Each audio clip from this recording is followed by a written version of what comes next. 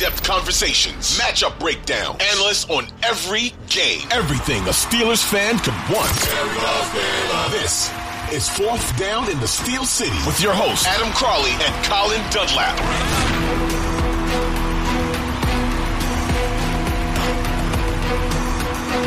Fourth Down in the Steel City, Episode 4, Segment 3. We've got two, Colin, possible trade scenarios. Would you like me to lead with the more boring of the two? Can I ask you a question first? Okay. How many Pittsburgh Steeler games do you think Ben Roethlisberger will attend this year? He will attend the first game of the season, Colin, and then he will attend Kenny Pickett's first start. I think he won't go to any. Really? Yeah. No. You know what? He'll go to the one where they do the Hall of Honor. For Heath. Congratulations to Heath, by the way, for making the Hall of Honor. And Myron Cope and everybody else. But anyway, back to your... I was just chewing that around today. Like, well, because the cutaway will be Ben Roethlisberger in much like a Paterno cutout, I guess, in the press box. If Ben is there, the shot is going to be on him. Correct. It's like Ben to take the spotlight, but I don't know. It's not like Ben to go ahead and waste his time on a Sunday and go to a football game when he's done it his whole life. I was just thinking about that today. How many games do you think he'll go to? And I bet it's just the one where they all gather on like alumni weekend or whatever. I would think that well, I'll phrase it this way instead. There's nothing I want to see more than it's week 9. It's chilly. Kenny Pickett getting geared up for his first ever Steelers start. And the whole city, palpable buzz, Steelers on the edge of the playoff race. Kenny Pickett, can he be the guy? Not done before since Ben Roethlisberger's rookie year. And there he is in the press box, camera fixated right on him, Ben Roethlisberger, who then speaks after the game and gives a full critique of young Kenny Pickett. Yeah, it complete with, well, you know, I was nervous, but I wasn't that nervous. And maybe Ben after a couple Jaeger bombs. Anyhow, back to the trade scenario. Does he drink? I don't hang out with him. Yeah. He drank like a champion one day. What? That's a great callback. The shirt. Yeah. What an ass. Anyway, the trade scenarios. Mm-hmm. Number 1, Colin. Mm-hmm. Tevin Jenkins, offensive lineman out of Oklahoma State. A lot of people wanted to see the Steelers take him last year in the first round instead of Najee Harris.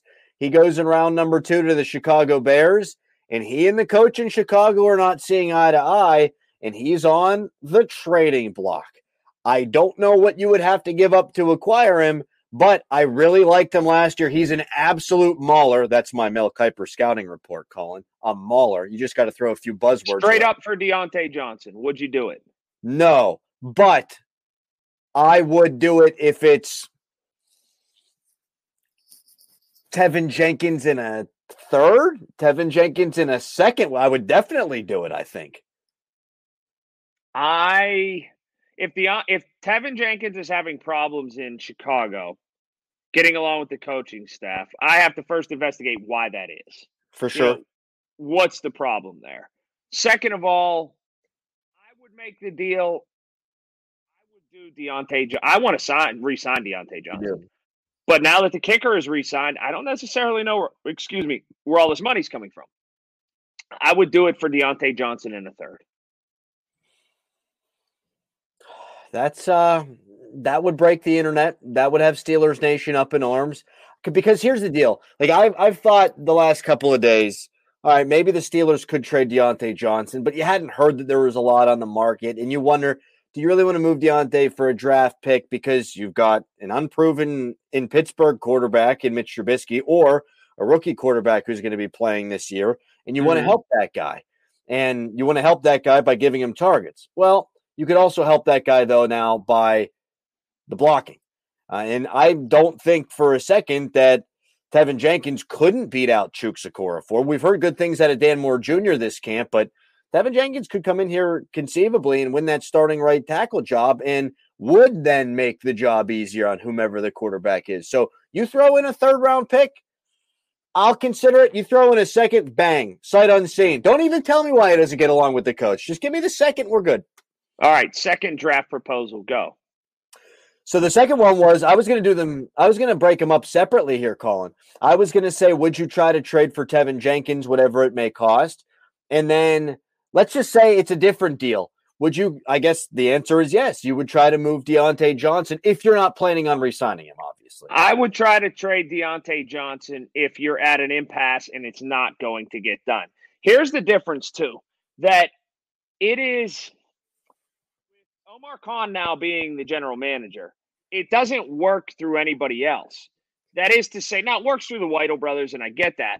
But in the past, now the first point of contact now is the man who's also the money guy. So it's not like it used to work where Kevin Colbert would say, all right, we got the football stuff all going on. Roster-wise, he's this, he's that, he's whatever, and that's squared away. Omar, we think we got him. He wants to be here. Now let's figure out the money. Omar Khan is like the first point of contact and the money guy. So because of his past and because of what he's schooled in, I would think that they're probably working reverse. Does the money work at all before we even get into him as the football player? And so if that bridge isn't crossed at all, then they don't go down to the Second Avenue and all of that, which is the football player part. I don't know if that makes any sense what I just said, but Omar, you would think, is so deeply invested into simply first question, does the money work? And now with Boswell being signed, I don't know if the money works. If the money's going to at all work. And if they're not already, as it's August 1st, already at an impasse. It sounds like, so we talked to Jordan Schultz on the Fan Morning Show today. He's an NFL insider. He reported all kind of stuff, including Gronk's retirement. He thinks the Steelers are going to get something done with Diontae Johnson.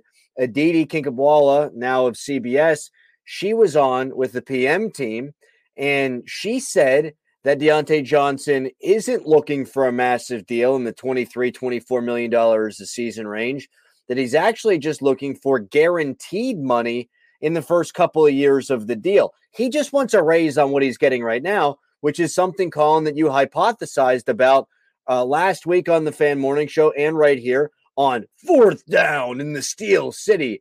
If he's not looking to break the bank and keep up with the wide receiver market, but instead he says, listen, I'll take a 3-year deal. Kind of, we just saw it happen with DK Metcalf. Right. Give me or Deebo Samuel. Give me a 3-year deal. Give me guaranteed money for a couple of those years. You don't got to pay me $23-24 million a season.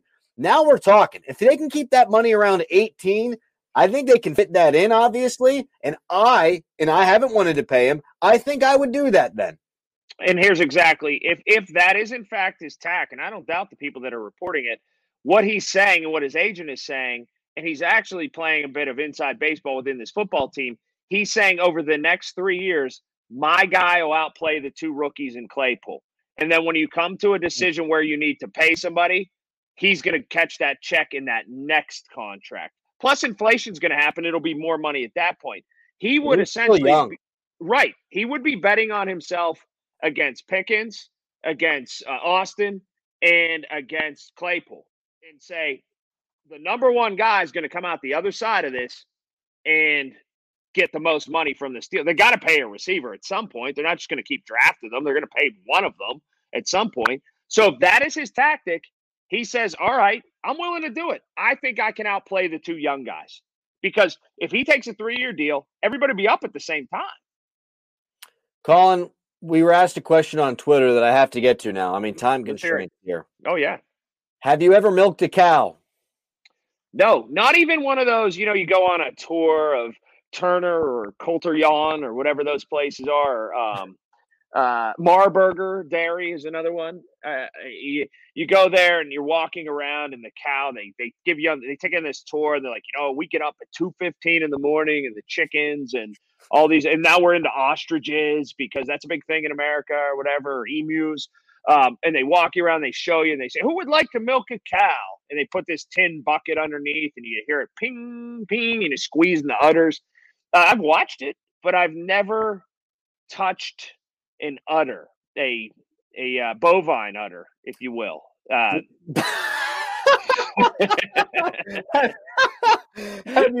have you ever gone cow tipping? No, is that a real thing? I mean, is that I grew up I, in I grew up in Sharpsburg. They don't have cows. we You know. didn't. I mean, same thing.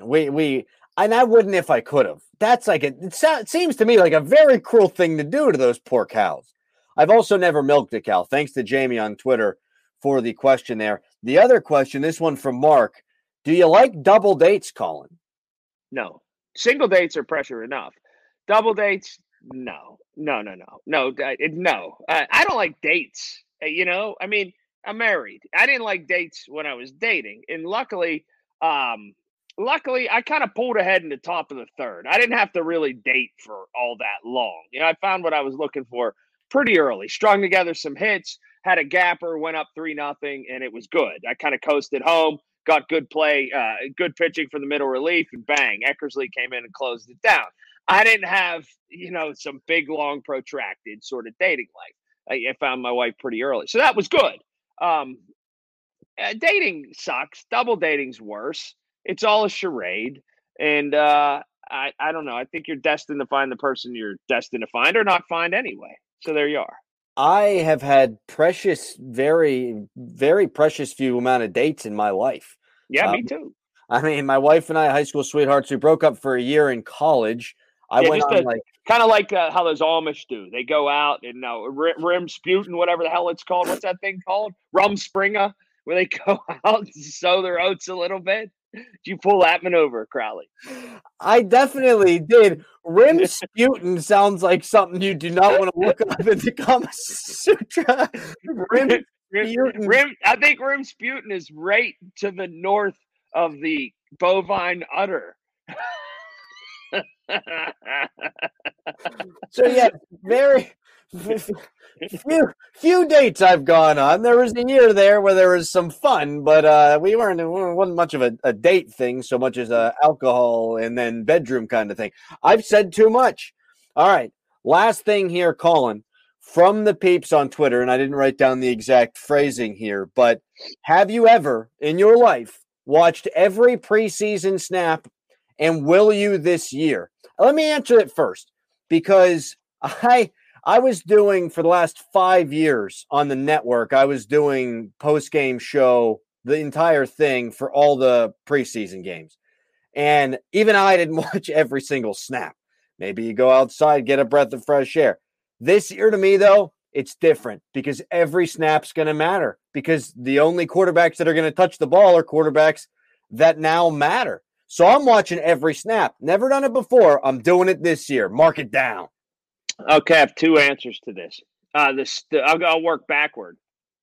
I actually talked to Bob Pompiani yesterday about this and said the focus is on you. And now, because local broadcasts get picked up all over the place, everybody's got a different streaming service or this or that, or they can go to some website or Fire Stick. You're going to be all over the place. Biggest ratings KDK's ever had for preseason.